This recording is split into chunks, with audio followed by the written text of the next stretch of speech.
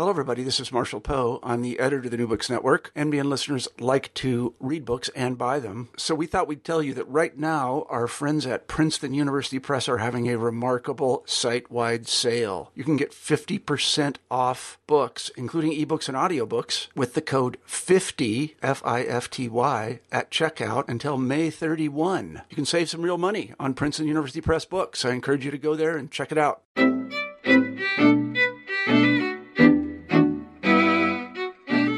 Welcome to New Books in Intellectual History. Today I'm your host, Carl Nellis, and we are talking with Liam Cole-Young. Dr. Young teaches in the School of Journalism and Communication at Carleton University in Ottawa, Ontario. We're talking about his new book, List Cultures, Knowledge and Poetics from Mesopotamia to BuzzFeed, out from Amsterdam University Press and here in the U.S., University of Chicago Press. Liam, welcome to the show. Yeah, thanks for having me. I'm really excited to talk with you about this complex, interesting, detailed, very scholarly book, in part because it touches on so many relevant and interesting things and challenges, will certainly challenge my thinking, and I think will challenge in really productive ways readers who are interested in any of the fields that you engage. Could we start with a little bit about who you are? What your training is, what your background is, and how that brought you to List Cultures. Sure, yeah. I did PhD in Media Studies at the University of Western Ontario in London, Ontario, Canada.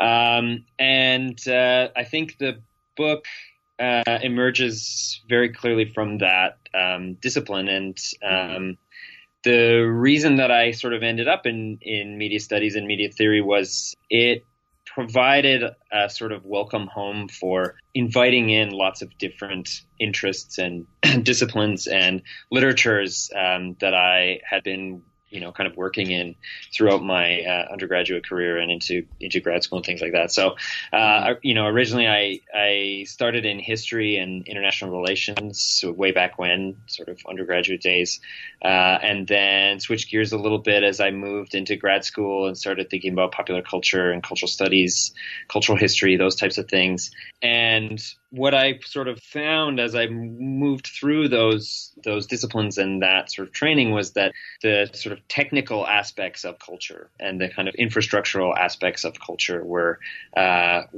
shifting really quite rapidly all around us. And so media studies gave me a place in which to think through those kind of intersections between technology, politics, and cultural activity.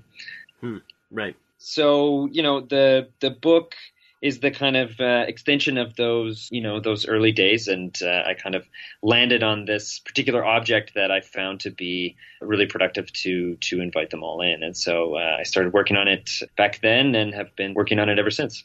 So how would you describe your book? Maybe what's the 30-second pitch of your book, maybe that you gave to the publisher when you were looking for someone to work with you on getting this out? Well, I have seriously pitched it to people as it's a book that argues for the list as the origin of culture, which is right. Which is an aphorism that I picked up from Umberto Eco, who was great for such things. But the sort of brief pitch is that there is this sort of layer of activity, right? There are these forms through which culture circulates that we tend not to pay attention to, that we tend not to notice, that seem to kind of fade into the background and we take them for granted. And yet they are so crucial to the way that we understand ourselves and our place in the world. And so what the book is trying to do, develop some tools for thinking through some of the ways that listing techniques have been used throughout history and how they are a site of immense kind of power and conflict. So one of the things that you make clear in the introduction is that in approaching the list, you take what you call the media materialist approach, and that it's by looking at lists in this particular way that you come to the understanding that you've just laid out for us. What is media materialism, and how is it important to grappling with the questions that you were asking here? Well, media materialism is this term that some of us have started to use to signify a general kind of attentiveness to the kind of material instantiations of cultural technologies. So media materialism is attentive to the kind of the surfaces upon which we make inscriptions, whether that's paper or chalk or silicon, right? and kind of really being alive to the differences between media platforms, media services, and things like that. Because the argument that a lot of scholars working in this tradition make, that it's there that these kind of crucial distinctions and these crucial sort of activities are occurring that serve to kind of organize or shape our broader senses of space and time. And so I see media materialism as part of this lineage of studying sort of material culture, right? So we have historical materialism, we have cultural materialism, right? And these are disciplines that are trying to kind of incorporate and understand the kind of material instantiations of things like, ideology, and forces and relations of production. And in the same way, media materialism is trying to kind of integrate those material aspects of media devices and technologies into the conversation, so that we're not just thinking about how we use any medium, whether it's paper or television or a smartphone, but what are the kind of actual parameters of that device, and how does the structure of the device kind of impose certain forms and modes of use upon the user. Mm-hmm. And when you talk about a device imposing forms of use on the user, there's a point in the book where you discuss why your approach can't simply just be dismissed as technological determinism. Would this be a good time for you to kind of poke at that a little bit? Sure, yeah. I mean, technological determinism is this term that gets thrown around fair amount. I think less so today. We're starting to see a shift in the use of that term. But, for many years it was used to signal, as a kind of pejorative, to signal a kind of scholarship that was accused of denying the sort of agency of human beings, right, as sort of masters of our domain, masters of our worlds. So scholarship that was accused of technological determinism was suggested to be attaching agency to technologies and to media forms as the kind of drivers of history. But what that critique sort of misses, I think, is that surely technology determines something, right? Because not all not all technologies are equal, right? Not all technologies function in the same kind of way. And so each individual device, platform, format, standard, has certain kind of limits to it, has a certain kind of parameter. It sets the rules of the game in a certain kind of way, right? Which will structure how that object can be used, or the way that object is taken up in the world, right? So, the telephone is a kind of object that has material properties that determine in a certain way how we can use it and what it can be used for, right? So it's very much about the voice and the mouth and the ear and the hand, right? Those are the sensory aspects of the telephone. And so what critiques of technological determinism ignore is the fact that that device determines the fact that someone who's hard of hearing is excluded from the discourse community of telephone conversation, right? Mm-hmm. And so that's the kind of corrective that a lot of scholars working in this kind of broad umbrella category of media materialism are pushing back against, is to say, like, to acknowledge these structural boundaries or limitations is not to deny agency to humans or to be anti-human. It's just to be honest about the ways that we are constantly kind of inframed by devices and networks and processes. So let's jump into how the list functions as a technical device. Mm-hmm. And then from there, how you run it through history. Let's start with Mesopotamia, where you begin with the history of the list and how it enters into human relations. So one of the things that was really fun about the project, and surprising in the best possible way, was that, when I first started thinking about lists, it was very contemporary, right? It was very much about sort of promotional culture, digital culture, the way that people were using lists online, right? So the sort of Facebook 25 things craze, all of these like best of all time collections, pitchforks, like top 100 singles of each year or whatever. And so I was like really interested in this sort of cultural activity that was happening around the list. And so once I sort of grasped onto this object, I started to think about, okay, well, what else has been written about this? How have other people thought about this? There was a kind of surprising lack of scholarship on the object, and so that is the best possible result, right? You identify that there's a great gap and a great opportunity here, and so but some of what I could find came from anthropology and ancient history and histories of writing. And I was really surprised and excited to discover that listing, is generally accepted to be the earliest form of writing, at least the earliest surviving form of writing, right? So we tend to think, we tend to assume certain things about writing in our sort of general day-to-day cultural lives, right? We think of writing as stories, as narratives. Maybe we think about writing as scholarship or kind of scientific reports, these types of things. But actually, the vast majority of writing that we do and have always done is administrative, right? It's about bookkeeping. It's about inventorying. It's about memos, as great scholars like John Guillory and Joanne Yates have taught us. And so it has always been thus, right? And so when you sort of survey the emergence of writing, you start to see that it actually wasn't the epics of literature and narrative that emerged first, but it was grain inventories and receipts and things like this, right? And so that's kind of the Mesopotamia, and the subtitle is to show, right, this. Not only this huge, broad history of lists, which allows me to borrow Eco's aphorism about lists inventing culture, but also to kind of foreground for us that there are these forms of writing that have structured cultural activity and human activity for millennia that we should probably pay a little bit more attention to.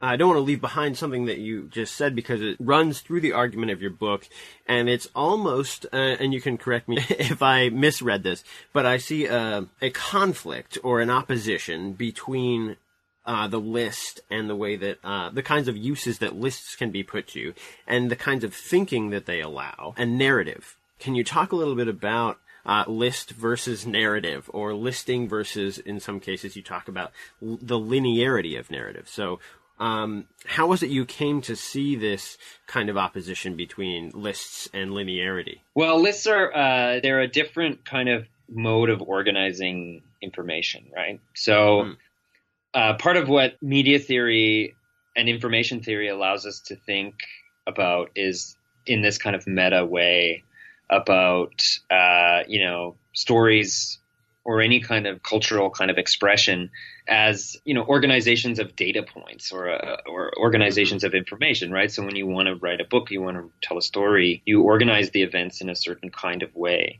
And narratives are this kind of cultural form that have a lot of connective tissue between the ideas, right? They have certain kinds of structures, right? So there is a kind of conventional narrative has a kind of beginning, middle, and end.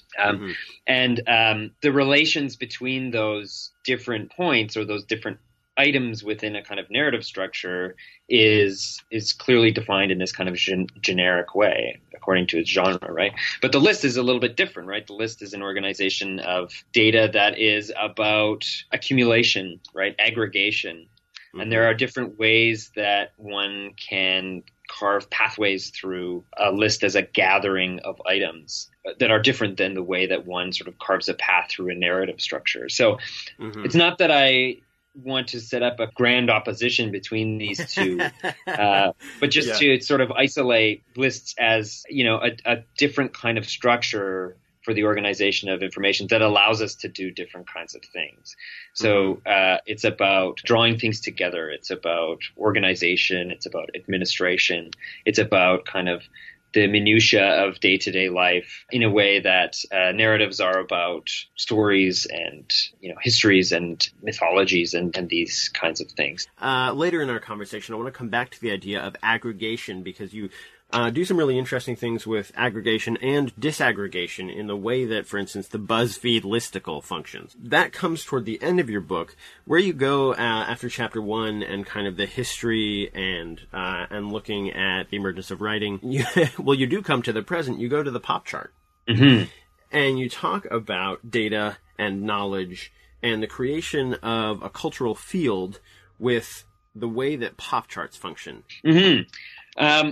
I talked earlier about the kind of origins of the project, laying in sort of more contemporary settings, and popular music was, I think, the field that was the crucial one for my thinking about this, because it was where I first started to notice there seemed to me at the time to be no cultural field that was more amenable to listing activities and for which the list was more important, right, to the way that knowledge and kind of cultural activity circulated within the field, right? So top 40 charts, sales charts are these sort of structures of order used within the industry to organize information, to communicate information between, producers and consumers, to do all of these things. So lists do a lot in popular music. Certainly from the industrial side of things. And then, from the fan side of things too, it seems very much part of musical fandom to organize your collection, alphabetize it, have your list of top 10 Paul McCartney songs versus top 10 John Lennon songs. It's like, it's important to the way that people communicate their taste and their judgments. And these types of things. And so that was where I kind of started to take some of these tools from media studies and information studies and to try to kind of apply them to this object, right? To this field of cultural activity. And so, I really like the phrase unblackboxing, which I borrowed from science and technology studies, Bruno Latour and other thinkers in that field, opening up the black box, which is, the thing that we take for granted and haven't really put under our analytic eye in this kind of way before, and trying to take it apart and see how it works and how it's made, and then how it goes out in the world and the differences that it makes. And so once you start to do that to popular music lists, you get a feel for the way that these things carve out genres, they carve out taste communities, they carve out canons by which the field kind of understands itself, both in terms of producers and consumers. So that is kind of a major part of that segment of the argument. And then the other side of it is that, the kind of related side is that a lot of the concepts and the categories and things that we use to understand and talk about popular music, right, emerged first on the charts. So the category of popular derived kind of directly from these lists of popular songs heard in vaudeville last week and these kinds of things, right? And so before popular was ever identified as like a market niche or a genre, which is the way we kind of understand that term now, it was used as this kind of administrative term by, sheet music producers and earlier radio programmers and some of the people important to the early history of American popular music. Over the next two chapters, you really dive into the way that lists function and you draw a little on Foucault, and you talk about governmentality. And the way that lists function in organizing and structuring political choices and the rise of statistics. But you go back to the invention of double-entry bookkeeping. So let's jump there, and can you talk about lists and the state and the fact and how double-entry bookkeeping plays into your argument?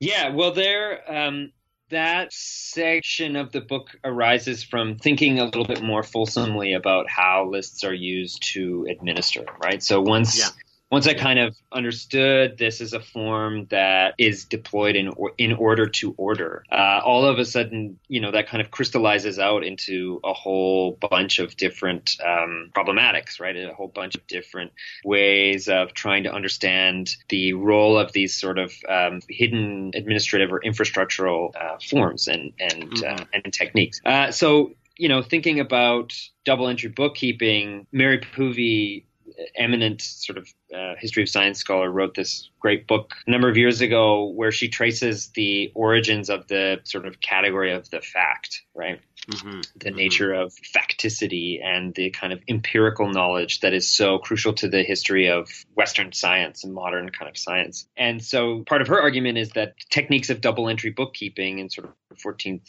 15th century Italian commerce are part of this story, right? Because it was here on paper where a whole host of kind of concepts that lead us toward the emergence of something like the concept of the fact arise, one of which is sort of transparency, right? So the books are about laying out the inventory of capital or of goods that are being exchanged, right?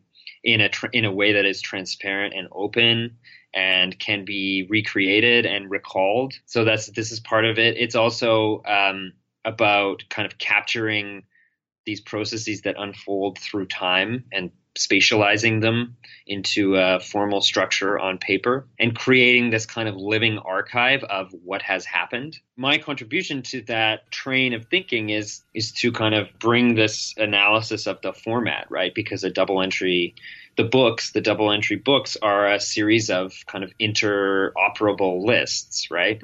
And this list structure is here at this moment that we can point to as a generative one, right? In which new conceptions of transparency and authenticity and even one's sort of like almost purity before God is displayed, right? There's this kind of religious.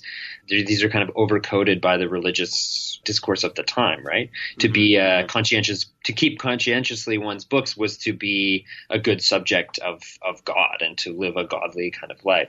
And so, as I'm following this form through history, this seemed to me to be a very kind of crucial and important moment in which we see this formal structure functioning in this kind of way. And so I tried to unpack that a little bit and then expand out from there and show that, once the concept of the fact arises, from these double entry lists, that concept goes out in the world and does all kinds of work, right?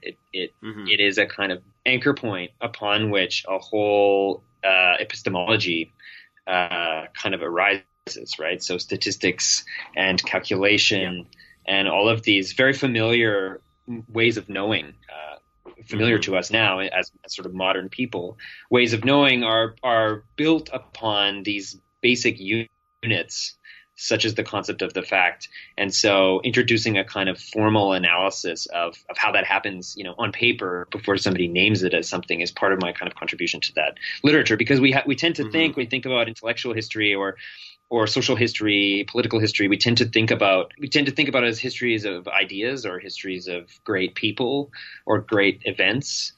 And in actuality, what the historical record shows us is that history is about, everyday kind of techniques of administration and exchange and commerce and all of these things. And so it's not just that somebody has the idea, the fact, right? That concept emerges out of these ways of doing and ways of knowing that are kind of implicit. So that's kind of the entry point into that section of the book.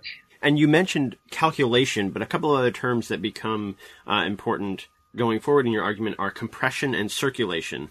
And that does pull us into the next chapter as well. But maybe can you talk about the three together, calculation, compression, and circulation, how the list functions for those three processes?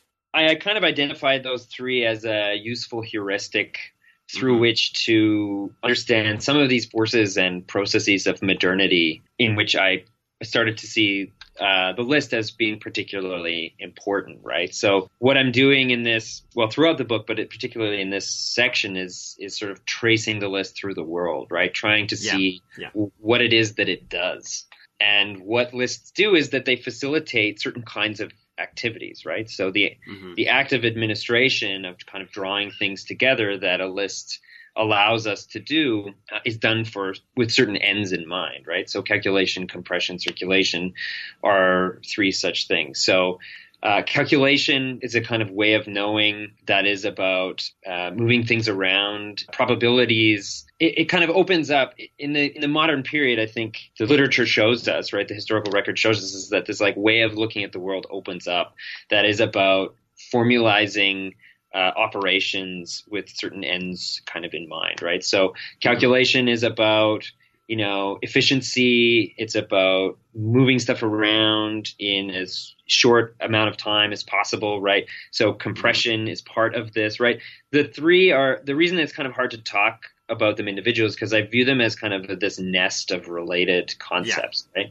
Yeah. So calculation, compression, circulation are all about, these kinds of new enterprises and these new expressions of culture and politics and commerce that arise, I think, in the modern period. And what we see is that the things that are listed, vary. So sometimes we see lists of things. Sometimes we see lists of people. Sometimes we see lists of times or of events or of inventories, right? And so in each case, it seemed to me that we can see that this is an object that's sort of facilitating the manipulation or the kind of movement or the molding of whatever material is listed according to the ends that the lister has in mind. And that's where it kind of brought me into some strange kind of resonances between seemingly very divergent fields of culture and history, popular music history and this kind of longer histories of statecraft and, into, the sort of emergence of 20th century fascism and the Nazi census. Well, and you talk about the way that lists are used in the Nazi census to make up a person. Mm-hmm. Well, any list is about drawing a border. It's an act of immense power, right? It's an act of pulling together certain things or certain people, drawing a border around them, and keeping others out, and perhaps attaching a title to that collection of people, right? And so when we think about the history of the Third Reich and the history of Nazism, this is a major plank through which that vision of the world was attempted to be forged, right? Through categorization, striking these, what Foucault calls caesuras between categories of people, right? Between groups of people. And so the state comes to see individuals according to the way that they are categorized. And the places in which they are categorized are not just in people's minds or people's assumptions or in kind of ideological positions, but are actually on paper, right? Are actually on population registries and passenger manifest lists and these kinds of banal, seemingly unimportant material forms. You discussed these uses of lists as an aspect of modernity, and there's an interesting section here where you discuss various terms for naming this modern orientation, and you discuss whether it could be called administrative or bureaucratic or informational, and you choose logistical. Can you talk about why a logistical orientation or logistical modernity is the right way or was a useful way for you to talk about the kinds of relationships that are put in place with listing in what we consider modernity? I like the term logistics. It's helpful to me because it captures movement and it's temporal. Part of the history of modernity is that it is a history of building, right? Of reshaping the earth in all of these quite sort of catastrophic mega ways, right? The history of modern infrastructure teaches us this, and modern systems of governance and statecraft and all of these things is kind of like this story of sort of increasing the scale of this reshaping, right? Reshaping the world in certain ways. And so trying to contribute to a history of modernity is to understand the different techniques or strategies or projects of this kind of reshaping of the world, right? That's what's kind of captured for me in the term logistics, right? So it goes beyond administration and captures something about this kind of reshaping of the world, right? And so that's in that section. I offer an engagement with some of the sort of late career Meditations on Technology from Martin Heidegger, who has a lot to tell us, I think, about our orientation to technology, our orientation to the world, right? And how the technologies and systems that we build inframe us and sort of shape the way that we understand ourselves and each other and the world around us. And so I call it a kind of orientation, logistical orientation, rather than a worldview, because worldview to me implies something that is either conscious or is ideological. Orientation is a general kind of positioning toward the world, or a kind of openness to the world, right? And so what I'm trying to get at with that term logistical orientation is about the way that we view the world as what Heidegger called a kind of standing reserve of material to be marshaled according to our ends, whatever those ends may be. To be organized, to be inventoried, to be circulated, all of those things that the list functions to do. Yeah, exactly. And that's, to return to that kind of nest of concepts, right? I think that compression, calculation, circulation are really at the heart of this logistical orientation, right? Because it's about calculating how to circulate as much material in as quickly a manner as possible. And that involves compression, and it involves data calculations and organization of material in certain kinds of ways. And it cuts across this general kind of orientation to the world that will reduce things from the natural environment and people in the same kind of way, right? And that's what a sort of a population registry testifies to, I think, is this general kind of dehumanization, right? The treatment of a human being as a data point within this larger kind of project of reshaping the world in a certain image, and in that case, in the image of the Third Reich. Mm-hmm. Yeah, and I think this is the right time, too, to mention, you talk about this in the introduction and in the conclusion, you're not dismissing or degrading or condemning the list. The list is a tool, or is a device, is a technology that can be used for various ends. Can you talk a little bit more about why that was an important point to make, that you're not condemning the list as foolish or as evil itself? The easy argument to make would have been the one of condemnation, right? The one that comes down hard on listing techniques and views them as, nothing more than this expression of evil, of negativity in the world. But the history of listing that I explored, through researching the project just wouldn't allow me to make that kind of claim. Like, it's just not. It's just not the case. Lists have functioned in lots of different ways throughout history. And what they allow us to do is compare and contrast those larger kind of structures of knowledge and of activity, because the list operates at this kind of layer at which those larger concepts and techniques and actions, upon which those are built, right?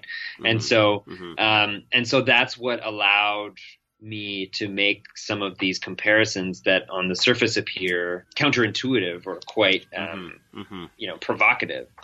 There's more to be said here than the list is either this or that, right? It is a lot of different things. And so this complicated history helps us to forge surprising connections that might expand the kind of horizon through which we think about knowledge and history and poetics and these kinds of things. And so I tried to end the book, after moving through some obviously fairly grim territory and thinking about, modern fascism and statecraft and these kinds of oppressive uses of listing techniques in order to police subjects and to kind of build structures of knowledge that would exclude and would justify genocide. I tried to kind of push beyond that and into a sort of exploration of how lists have been used to build other kinds of structures, other kinds of imaginative experiments with alternate orders and ordering techniques that might not be expressions of state power against individual subjects and oppressed groups, but might be about kind of exploiting the boundaries and the horizons of the way that we think about the world, in the hope that might produce something new and more just. Yeah, something more just, I think, is probably the best way to put it. Mm-hmm. And it's in the next chapter that you come to talk about uses of lists that haven't been dismissed or discussed as evil, but maybe as facile with the BuzzFeed listicle, though that's together with discussions of data analytics and ideas like big data that are in circulation today. Can you talk a little bit about the way that you bring your analysis of the logistical orientation into the late 20th century, where you see its expansion in all kinds of ways? Yeah, well, one of the things that I thought was important, and what my research showed was important, once I started kind of mapping these different operations and following lists through these different historical moments, is that this kind of orientation to the world and viewing the world as a series of data points to be, harvested and analyzed and kind of shuffled around, which I sort of show in the chapters on statecraft and the Nazi census, that didn't just disappear, right? That didn't just go away. And so we see expressions of this, which are obviously not marshaled toward other kinds of ends, other kinds of projects, not associated with fascism and camps and genocide, but are operating in the same kind of epistemological space, right? It's in the same kind of way of knowing the world or way of orienting oneself to the world. And so digital computation is really built on this kind of what I call a kind of logistical orientation. BuzzFeed is an interesting kind of case study to me because through it we can read a lot of these different vectors, right? Not only is BuzzFeed have this kind of surface expression of list culture, right? Because it is the online platform that I think has done the most to kind of bring listing into the forefront of our minds when we think about digital culture.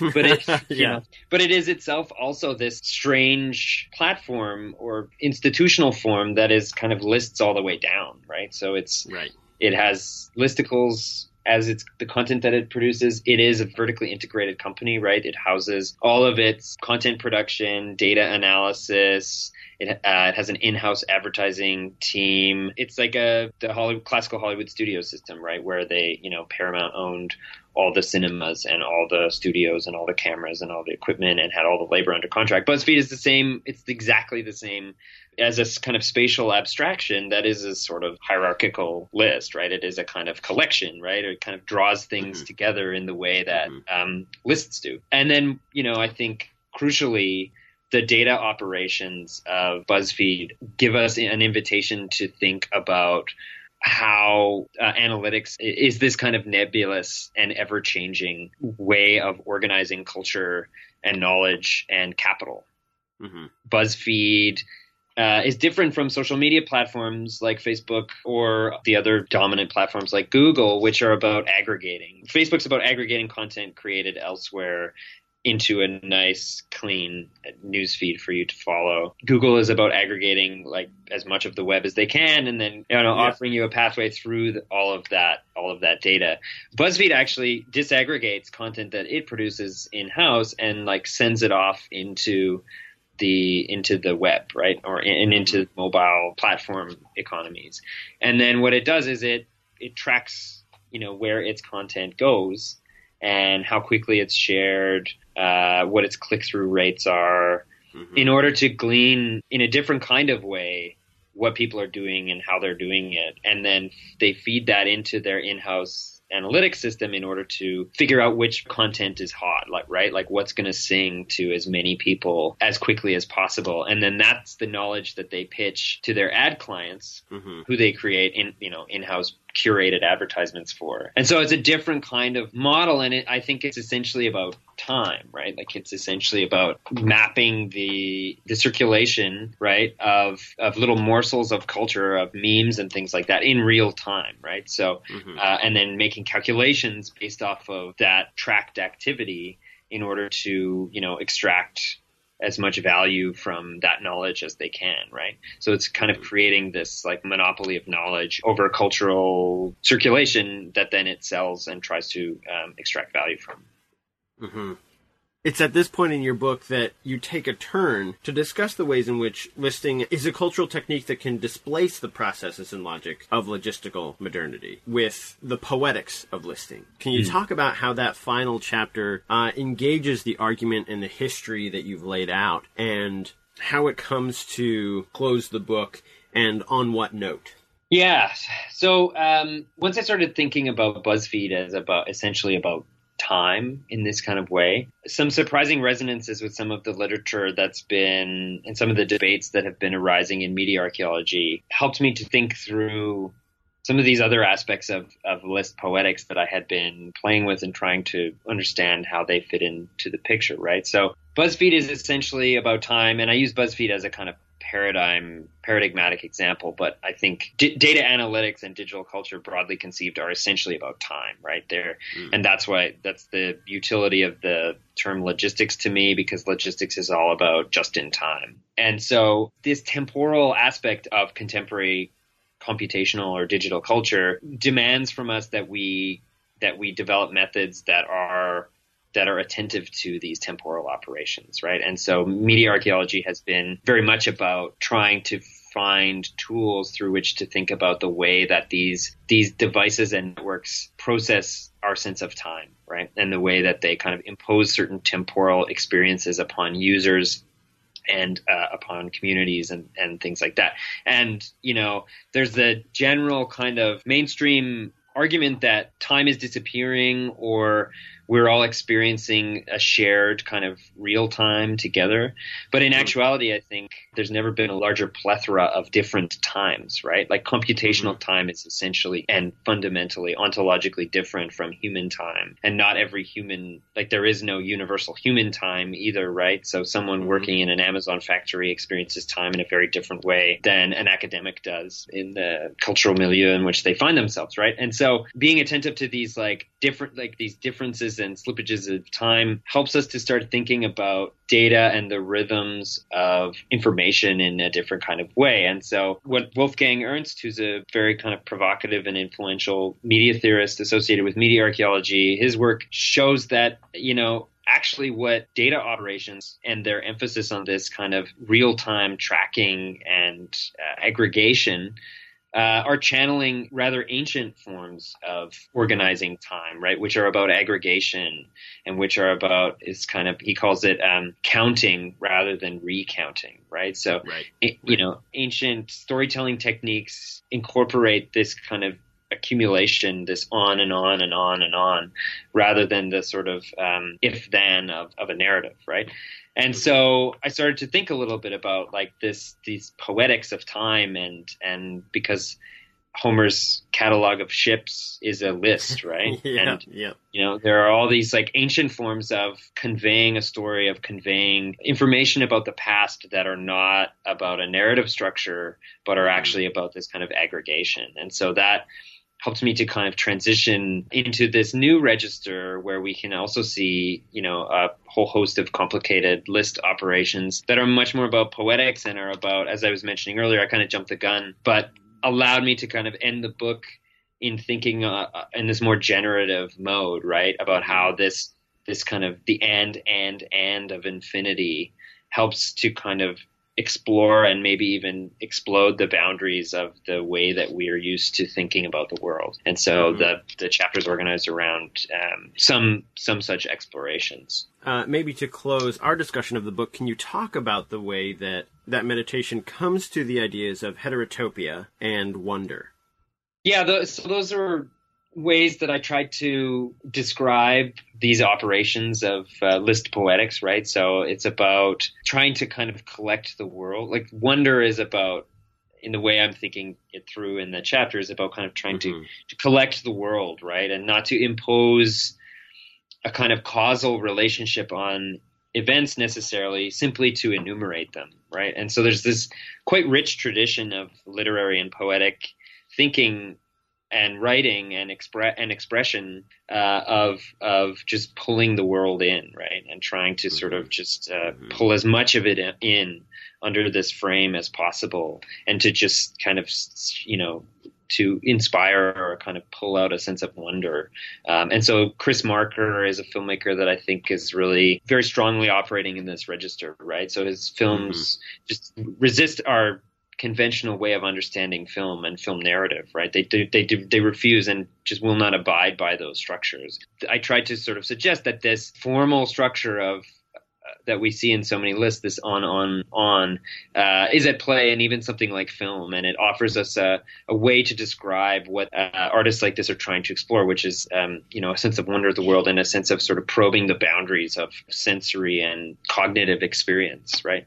And heterotopia, yeah. So that this is another, I think, useful kind of heuristic or frame through which to think some other literary lists that are operating in the same, trying to do the same thing, right? Borges is the master of this.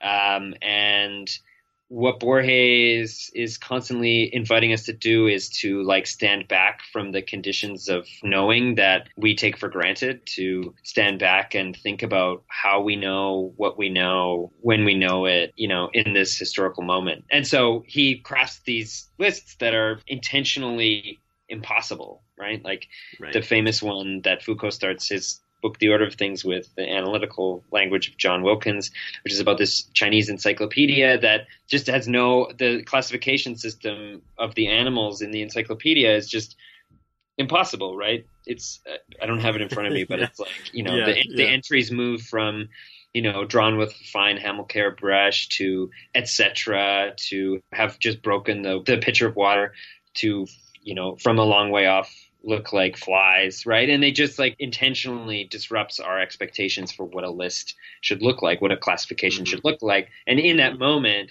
it's a moment of rupture, right? Where we like all of a sudden think about the conditions of possibility for knowing something that govern our everyday lives in the historical circumstances in which we find ourselves or into which we're kind of thrown. And so this was the way that Foucault read that list, and why he opened his book with that list is because that's what he was trying to do, right? Is to create a long-term kind of intellectual project that was about exploring precisely those boundaries and those borders of thought in different historical moments, and how they're drawn and how they're different, how they change.